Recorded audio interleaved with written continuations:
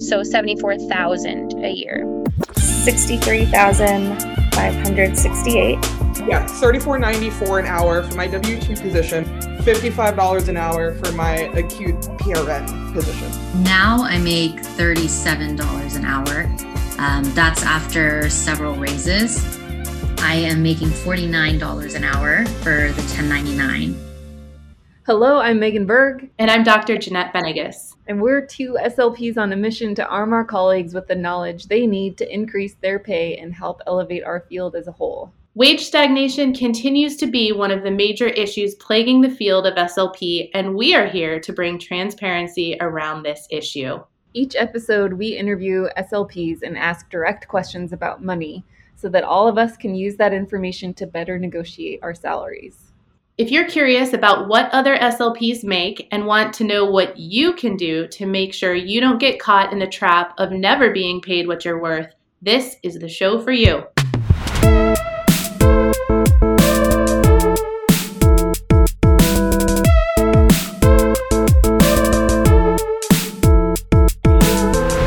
Welcome back, everybody, to Other SLPs Pockets. We're super excited to be back. We took a little bit of a break because at the end of July, I was sitting at a stoplight and somebody behind me was on their phone and didn't even process that they needed to stop and totally ran into the back of my car and pushed me into the car in front of me. So I've been dealing with a concussion for the last few weeks, which has been eye-opening to help me understand what my patients are going through with brain injuries. And just a really frustrating process of recovery, but I'm starting to feel a lot better and feeling like I can actually focus and hold a conversation and do more than one thing at once. So we're back in action, and we are here to, as promised, talk about the difference between 1099 and W-2 contracts, which is a very layered issue. It's not something that's black and white. It's not something that we can just give you a list and be like, this is what you should think. We're encouraging everybody out there to critically examine and think for yourself and know that you are ultimately the SLP who gets to decide in collaboration with your employer what your classification is. And we're just here to encourage you to think critically, to consider all of the facts and information, and to make an informed decision. So it's a good time to be having this conversation because there was kind of a blow up on social media recently about a particular job ad that we're not going to talk about the specific details of who it was or what facility or anything like that, but it does paint a picture of the kinds of conversations that are being had. And so, Jeanette, can you give us the snapshot view of what happened and tell us a little bit about this job ad that went viral?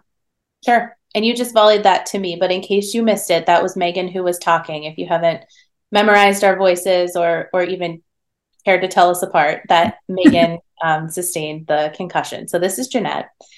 And a little while back, there was a posting in a social media group. It was an SLP that posted a position for a CF. And the position is classified as PRN, but this particular PRN job has a fixed schedule, Thursday through Sunday, 32 hours a week. It was not transparent in rate. It just said rate is highly competitive for PRN in that particular market. So 32 hours a week should equate to a very strong full-time salary. And it said, I'm reading this right from the post, seeking a CF candidate with desire to work in acute care, primary stroke center, and level 1 trauma center. Must have a very solid foundational dysphagia knowledge. And then this person who was posting said, I will personally provide mentorship, supervision for video fluoroscopy, fees, ICU, trauma, and trach and vent competency. And then please send your resume to me and apply at the link below. And my understanding is this was not a random SLP. This is an influencer, so somebody who has a lot of social media sway. Yes, this is an SLP who has been on podcast as far back as I know since COVID. So is in the public eye within our community. And this posting was not received well in this group where I was viewing it. There were issues surrounding the transparency of pay, potentially using the celebrity, if you will, status of this person that, oh, you're basically giving your nights and weekends away for 9 months to be supervised by this person, but without any of the benefits of working a 32-hour-a-week job. And I think that appears, going through the 128 comments that this post received, people really have a problem with that a 32-hour-a-week position should have the option of benefits and paid time off, and everything that comes with that, if that person would choose to want that. So, people were using the word predatory. I don't know. What do you think, Megan? Yeah, so we were talking about this as it was happening, and I initially was like, I don't really see the issue here because they're being clear and upfront about the expectations. But the question that I had right away was, what is the rate? And the rate was not immediately available, right? Even though this was in a state that's required to post. Yes. So find it.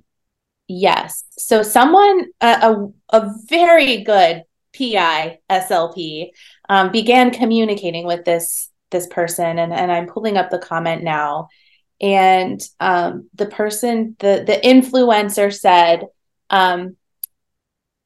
this is all we have staffing and funding for. We do not have the need or funding to support the addition of another full-time benefited employee. Certainly some jobs have better benefits than others. Those who are not interested or for whom it would not be a good fit need not apply. And my comment was, how can this person know if it's a good fit if they want to apply when you haven't given the rate up front? So an interested party or candidate would have to update their resume, send it to her, apply online for the job, which, by the way, the link she posted, I went to, it was almost impossible to find that particular job. It didn't go straight to the hospital. It went to it wasn't Indeed, but it went to, a more robust job posting site. So this person went on, the influencer went on to say, this person will earn over $100,000 per year as a CF, so they will be fine financially. I can assure you this is not a predatory position, and actually that's where I'll stop. But so I know the area that this hospital is in, and one of my students just got a job in the schools there as a CF for over $90,000. So that's what, 8 to 3:30 with summers off and full benefits and everything. So just over $100,000 a year really isn't that big of a benefit even. It's not even that much of a difference from a W-2 type position. And this is why pay transparency is so important, and why governments are moving towards this, because we can't have equity without pay transparency.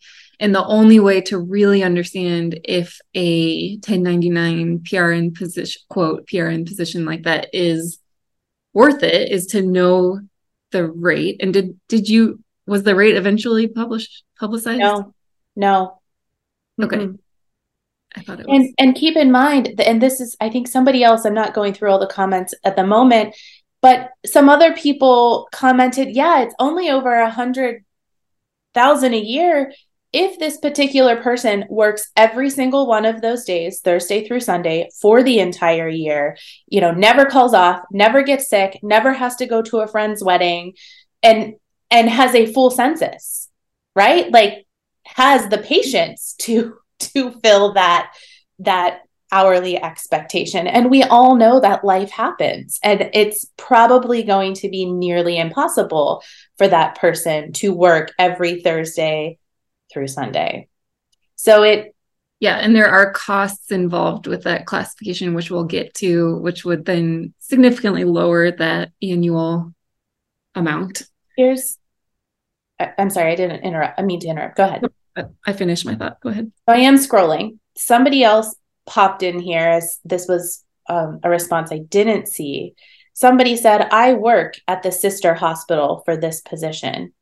I make $50 per hour plus a $10 per hour differential. This is a PRN job, so it's $60 per hour. That extra $5 an hour does not cover my 403B, any type of pension or investment for retirement, or my insurance. Yeah. So it's looking like it's around $60, 55 to maybe 65 at best per hour. But we don't know because very, very, very expensive area. Probably one of the most expensive areas in the country. Yeah. So, okay. So I think one thing that might be helpful for people listening is, like, again, you can't trust an employer to appropriately classify you. ASHA has zero to do with this process. So ASHA cannot guide you. They are not the IRS. They have zero input on your employment status at all. So ultimately, it comes down to each one of you knowing how to navigate this process.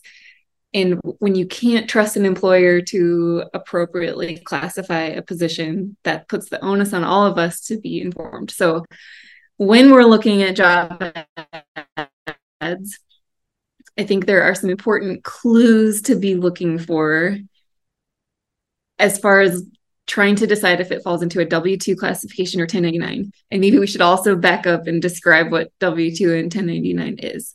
So W-2 is you are an employee of that company or organization. You are entitled to benefits. If it's a company that hires 50 or over 50 people, I think it is, they are required to provide an option for health insurance, paid time off, like all kind of the typical things that we've all come to expect working for a company as an employee. A 1099 contract is where you are basically self-employed and you're contracting your services to that company or organization. And so you are then responsible for paying your taxes, like withholding your own taxes, figuring out that whole situation. You're responsible for your liability insurance. You have a lot more freedom and flexibility as far as, like, I can come in on Tuesday from 3 to 5 or whatever. Like, you kind of get to set your schedule and you work as needed. And generally it's less than 32 hours a week.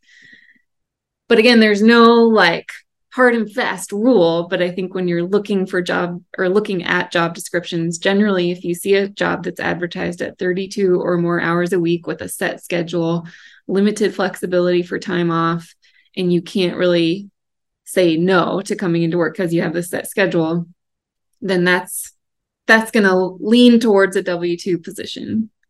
Whereas 1099 is like, they're advertising it from like 1 to 30 hours per pay period. Like there's a wide range of number of hours that you might be working. It's very unscheduled. You kind of get to say, yes, I can come in this day. No, I can't come in this day. That would be more of 1099.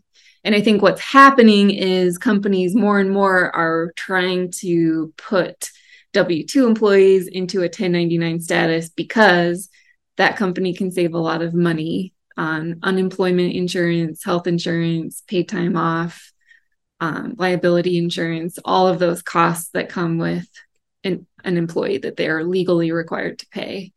And so we're seeing a lot more SLPs looking at these types of job offers that we're talking about right now and not knowing, and this is why people are calling it predatory, just not understanding that a job that is presented as 1099 should really be classified as W-2. And employers should know better, but all of the state laws and regulations are different in every state. And unless we, the SLPs, are pushing back, they can usually kind of get away with it because it's a very gray area. I do want to preface here and say too, Megan and I are supportive of both positions. One is not better than the other. It's what's right for you. So that particular post, we both had really strong feelings about it, you know, one way or the other. But at the end of the day, it's what's right for the SLP. It's us here right now to help educate you on the difference so you can make the choice for what's good for you, for your family, for your situation, because there is no right answer. Just making sure you're choosing the right classification and not being, I guess, duped or tricked or not getting the best deal.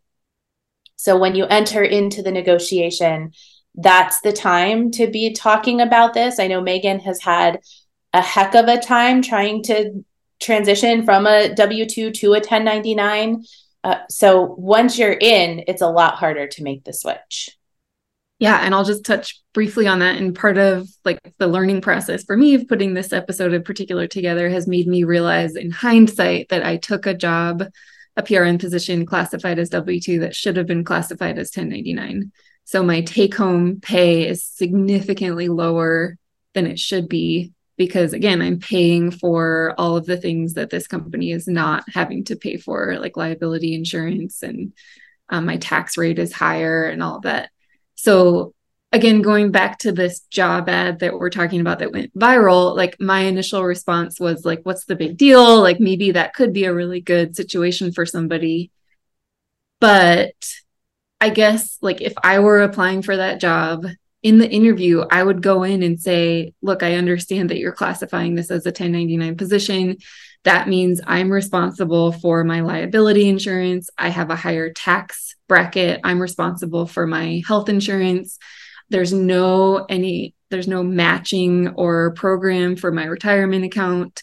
Like, given all of that, are you willing to raise the hourly rate by $10 an hour minimum? Like, and that's where you just have to be informed. And like, there's no one saying that you can't accept that position for 1099 because maybe you're in a situation where you have you're married, and so you have other options for health insurance that are affordable, and you want like the bigger take-home amount that you would get with the 1099. So maybe it could work for somebody, but again, like it just depends on all these little personal details and factors that play into it, and the SLP's ability and skill in negotiating during the interview and really showing that you have a lot of knowledge around this and that you're not going to be taken advantage of. I have this pulled up in front of me, and I don't, without looking at all of the comments, I don't even know that this came up. The issue was that this was an unbenefited position, right? With no paid time off. But nowhere in this posting does it say it's a 1099. So I would be assuming this is a W-2 position, which then even takes away this person's ability to write things off as as an independent contractor. So this particular job, I would think, should be classified as a 1099. And the way that it was presented to me appears like it would be a W-2. So maybe we want to talk about some of the clues to look for. I know, Megan, you picked out some postings that are currently posted for SLPs in Chicago. Yeah, I pulled up a couple of medical, like hospital jobs, and one of them, like what you want to look for, because a lot of these job postings are posted by somebody who works in HR. They have like a ton of check boxes they have to do, and they legally are required to provide certain pieces of information. So, exempt means that you are salaried, correct? Am I wrong on that? We got to Google this real quick. We know what we're talking about. You Google that. And I will say, I actually don't know. So exempt employees are paid a salary. and non-exempt employees would be more considered in the category of 1099. So that might be something that you see on a job ad. They might use that language. The one that I'm looking at, when it says full or part-time, it says active, regular, restricted, part-time, 1 to 39 hours per pay period. So again, like if I was applying to this job that I'm job ad that I'm looking at, I would go into the interview if I had the opportunity, and I would say, I see that this is classified as active, regular, restricted, part-time. Can you explain to me what that means? And then they might explain something. And then I would further seek clarification of like, do you know what my IRS status would be? Would I be a 1099 employee or W-2? And then you can ask, what is the pay rate as a W-2 employee? And then you can also ask, does this facility have any kind of policy around electing to work as a 1099 contractor? And they're either going to say yes, and they have a whole bunch of information about that, or they're going to say, no, we have no idea how that works.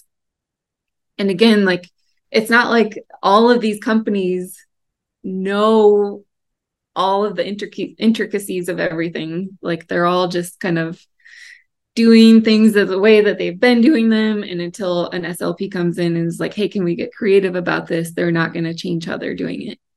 Another thing that really makes this complicated is the fact that it's all regulated by states. So like, I'm in the state of Montana. I called the Department of Labor and Industry, but I spent probably an hour on the phone being transferred to different departments. I had to leave a message. Somebody called me back a week later. Like, it was this very long process of even just asking, is it legal for me in the state of Montana to work as a 1099 contractor in a medical setting?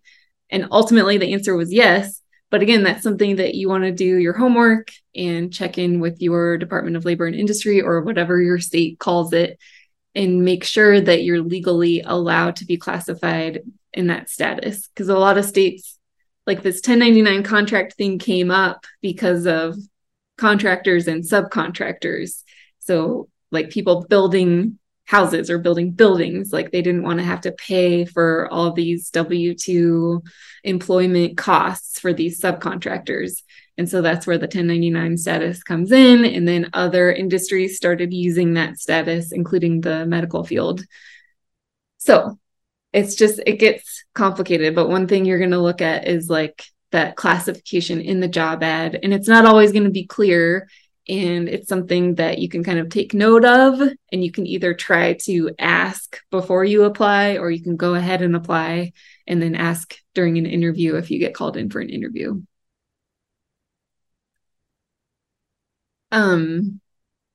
I want to talk about some pros and cons of the 1099 contract. And again, like when you're on a W-2 contract, your hourly rate, which is how most SLPs are paid on a W-2, is going to be lower than a 1099 contract rate. So at a hospital, a W-2 contract rate might be more like $40, $45 an hour. Whereas a 1099 contract rate will be more like $60, $70 an hour. And the goal is like what should ultimately be happening is the take home should be about the same for both groups. And so even though it looks like you make more money as a 1099 contractor, like we've been saying, your tax rate is higher. You have a lot of other expenses that you're responsible for. And so ultimately, your take home should be the same as a W-2. It's just that the employer is upfront taking care of those costs on your behalf if you're a W-2 employer. So if you find yourself in a position where you're taking a 1099 contract, it works out for you financially and logistically, that's a great fit for your life and your career right now. These are just some things to keep in mind. That if you are a 1099 contractor, you are not going to qualify for any sort of student loan forgiveness because the Public Service Loan Forgiveness or PSLF program requires that you are employed by a public service.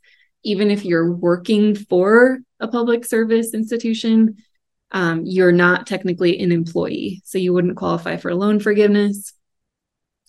You need to have your own self-employment tax ID, and that's something you can talk to a CPA about if you want to just use your social security number as your self-employment tax ID. Some people get fancy and set up their own LLC with an EIN number, which is a federal tax ID number. But you don't have to do that. And that, again, that's just something you would probably want to pay a CPA to sit down with you and kind of figure out what is going to work best for you. I'm going to jump in and say you can have an EIN number without an LLC.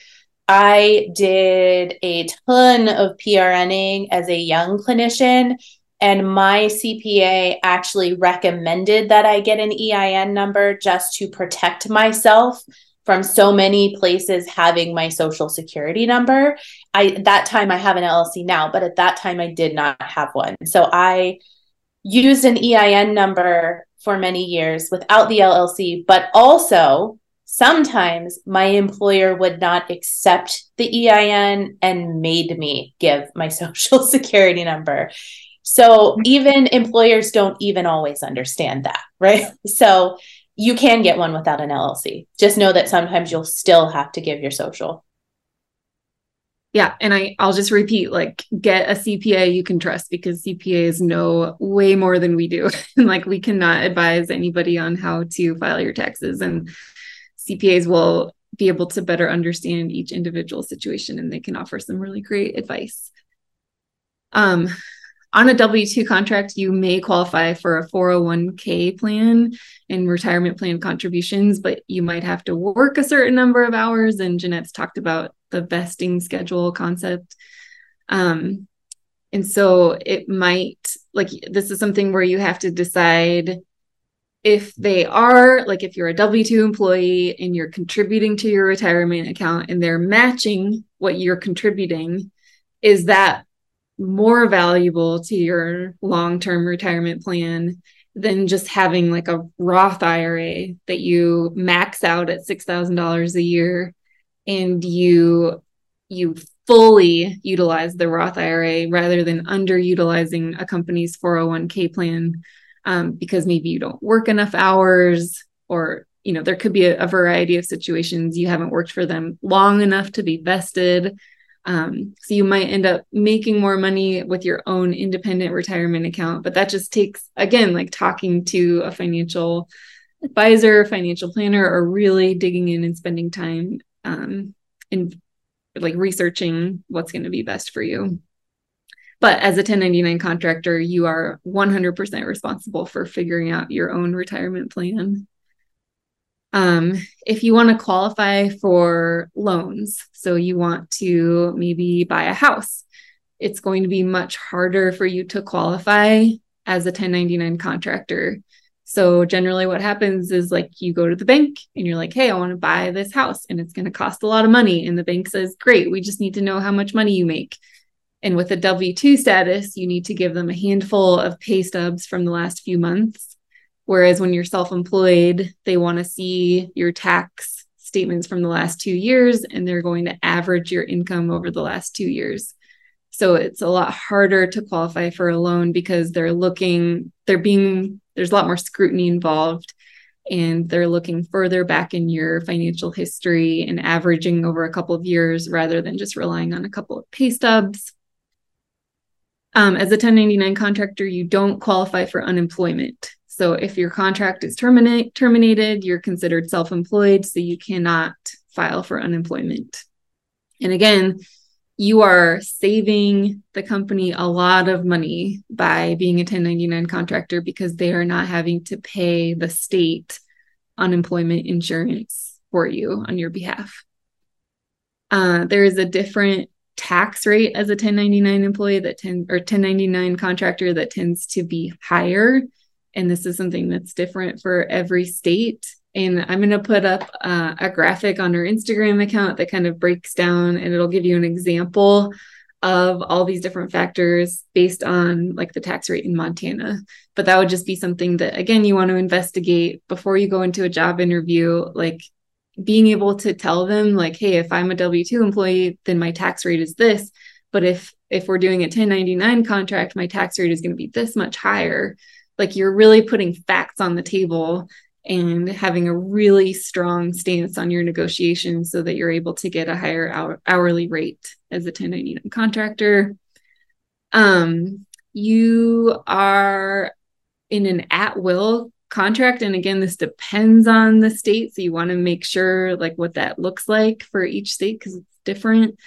But in general, as a W-2 employee, you're going to have a few more protections where the state's going to want to see that the employer has documented multiple attempts to try to resolve issues, whereas you have fewer protections as a contractor. And so if you're let go, the company has less liability to prove why they did that. And so you're more likely to just lose your job without warning.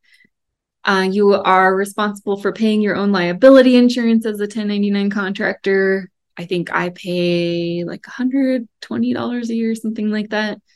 It's pretty affordable since people tend not to sue SLPs, but it is a cost that you have to cover. And then you are responsible for withholding your tax payments. So, and that, again, that could differ based on the employer. Some of them might withhold it. I know, Jeanette, you've had experience where they withhold it if it's above a certain amount, and then they don't withhold it if it's below a certain amount. But you, again, that's where a CPA comes in and is worth their weight in gold because they can help you navigate that, and they can look at your pay stubs and make sure that you're withholding enough, because at the end of the year, generally, like, again, you have to talk to a CPA, but they're probably going to recommend that you set aside about 30% of what you make that you'll owe in taxes, which is quite a big chunk, which again is why at the end of the day, the W-2 and 1099 take home should be about the same. It's just about the job flexibility and the hours and the setup that's different. Sorry, did you want to add anything? I was going to, but you just keep going. You're doing great. So those are all of the kind of pros and cons that I had for 1099 contracts. So again, as you're looking at job ads and you're trying to figure this out, I think the best things you can do are be super informed on your state laws. Talk to a CPA, understand your tax rates, kind of get a handle on what you want your retirement account to look like. If you are somebody that doesn't know where to start with retirement accounts, or like thinking about money or talking about money is really anxiety inducing, I would recommend the podcast Financial Feminist. She has a lot of really great episodes that break down retirement accounts and how to get started with a financial plan. But when let's say that you have applied for different jobs, you've secured different job interviews, Jeanette, what would be some questions that people are wanting to ask to employers during the interview session? So as we already said, you want to know up front what this job is classified as. Is it a 1099? Is it a W-2? If you don't like that answer, start asking about negotiating for one or the other. So you may need to do your research up front. Megan said, know what your state laws are, know what you're able to do and what you want. And if the classification isn't what you want, that's the time to start asking questions. If it's classified as a W-2 position and is listed as so many hours per pay period. So circling back to the example we started out with from social media, this is a 32-hour per week job. That's when you might say, if there's a range, that's when you might ask, are you open to a 1099? If it's a fixed rate, are you open to a W-2? If it is a part-time or a PRN position, how many hours are guaranteed per pay period? Is that paid regardless of the number of hours you work? More than likely, that answer is no. And I'd like to jump in here as the resident professor on this podcast who works with a lot of new students. You need to be aware that if you are going to pay, if you're going to buy in to the CCC, if you are going to pay for that product, which PS, you do not have to, but if you are going to, you have to be aware of what is considered full-time and part-time. So for a graduate in that 9-month experience to pay for the certificate of clinical competency, you have to work 35 or more hours per week. This would mean that anything under that is only part-time, which would extend the length of your experience past the full-time 36 weeks. So this particular position that we talked about from social media was a 32-hour a week CF position. So it's also not mentioned anywhere in that posting that you would need to be mentored for more than a year to complete that experience, which is another way that this was kind of a predatory thing. You can't even average it out. So that 9-month experience is 1,260 hours. So it's 35 hours per week times 36 weeks is 1,260 hours. But you also have to have a minimum of 36 weeks. So you can't, load up 70 hours a week and be done early. So just be aware of that. Be asking about those hours. If you can, I see this question a lot on social media. You can do a PRN position, a 1099 position as a new graduate. There are a lot of things to be aware of. So another question with that being said is if you prefer the 1099 position and that is what you're trying to negotiate for, you need to ask who's paying for the mentor.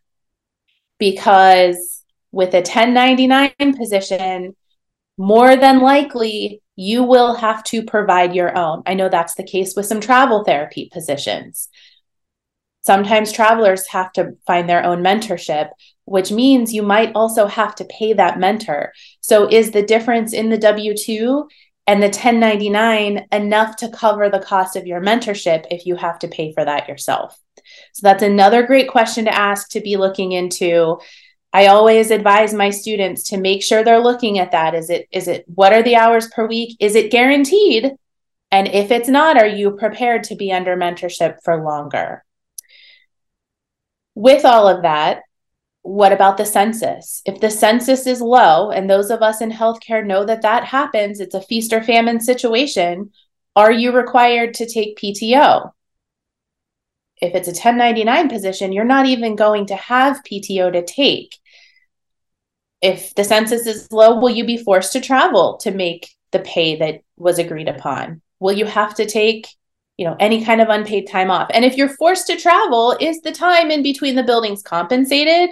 Are the full mileage and the minutes compensated both ways? If you're going to be 1099, make sure you're negotiating that into your contract. You're not driving for free between buildings for them. You need to be paid for that. Same with W-2. You really need to be paid for that.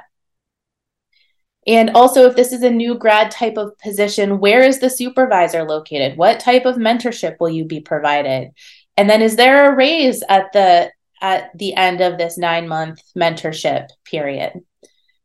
So ultimately, you are the SLP. You get to decide what classification is appropriate in collaboration with your employer. Make sure you know your state laws. Megan and I tried doing some really awesome research for this episode, and state laws aren't even clear. She mentioned that earlier. And I know in between our two states, there are some differences. There's a lot more leeway where I live in Ohio than where she's at in Montana. I have 1099 positions that would never fly in Montana.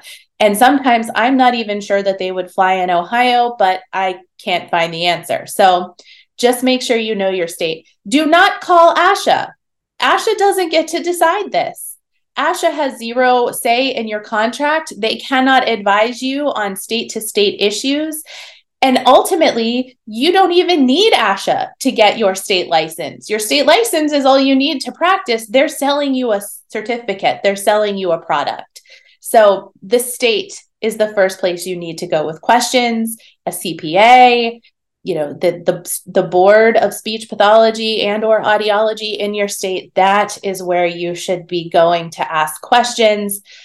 Truly, ASHA has nothing to do with any of this. Yeah, agreed. And on that note, we're going to wrap up this episode.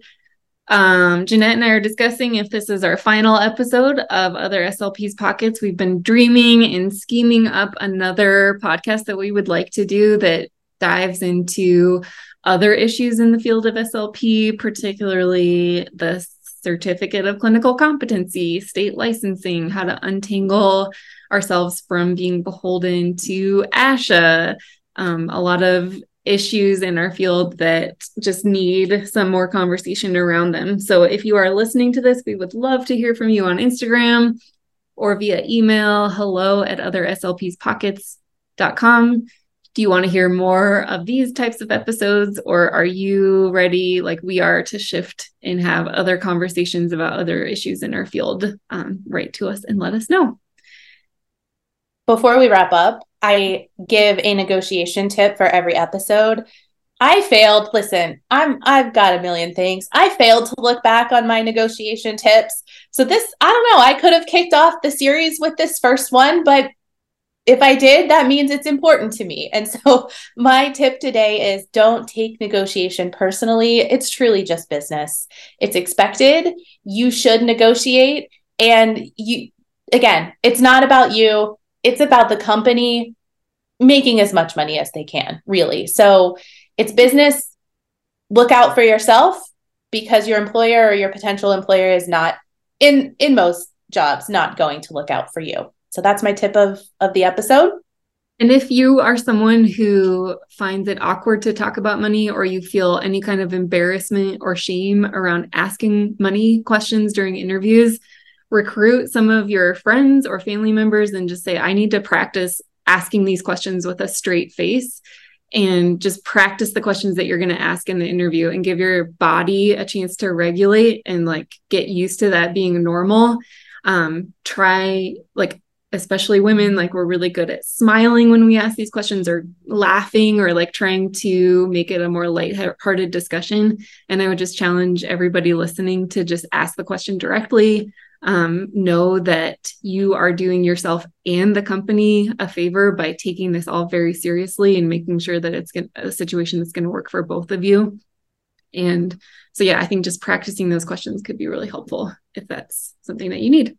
And I do have one more thing to say, especially since this could be our last episode on this topic. We do have a website linked that we both really like. It's Speech Pathologist Salaries, slp.careers. The whole link is on our Instagram. I do want to mention, this is probably one of the things that I have been most messaged about on Instagram. This is not our website. We do not run this website. We don't moderate it. There is an ad, apparently, if you are trying to access it from your phone. Some cell phones won't allow you to submit it because of that ad in the way. So you may need to access it from a computer, but there's nothing Megan and I can do to fix that problem. We just a guy that we've never met, and he's ad money, and he's enjoying his life. So so if you're the guy that we're making you some money, number one, we want to cut, and number two, there's an ad, so you might want to fix it. But I just wanted to mention that, because I think every week I get messages about it, and so if you're a fan who's listened to the end, we have nothing to do with that. But if you haven't gone, please go contribute to it, because it's a great resource, and it will only help us grow stronger as a field as we undertake negotiating. Love it. Thanks, everybody. Bye, everybody.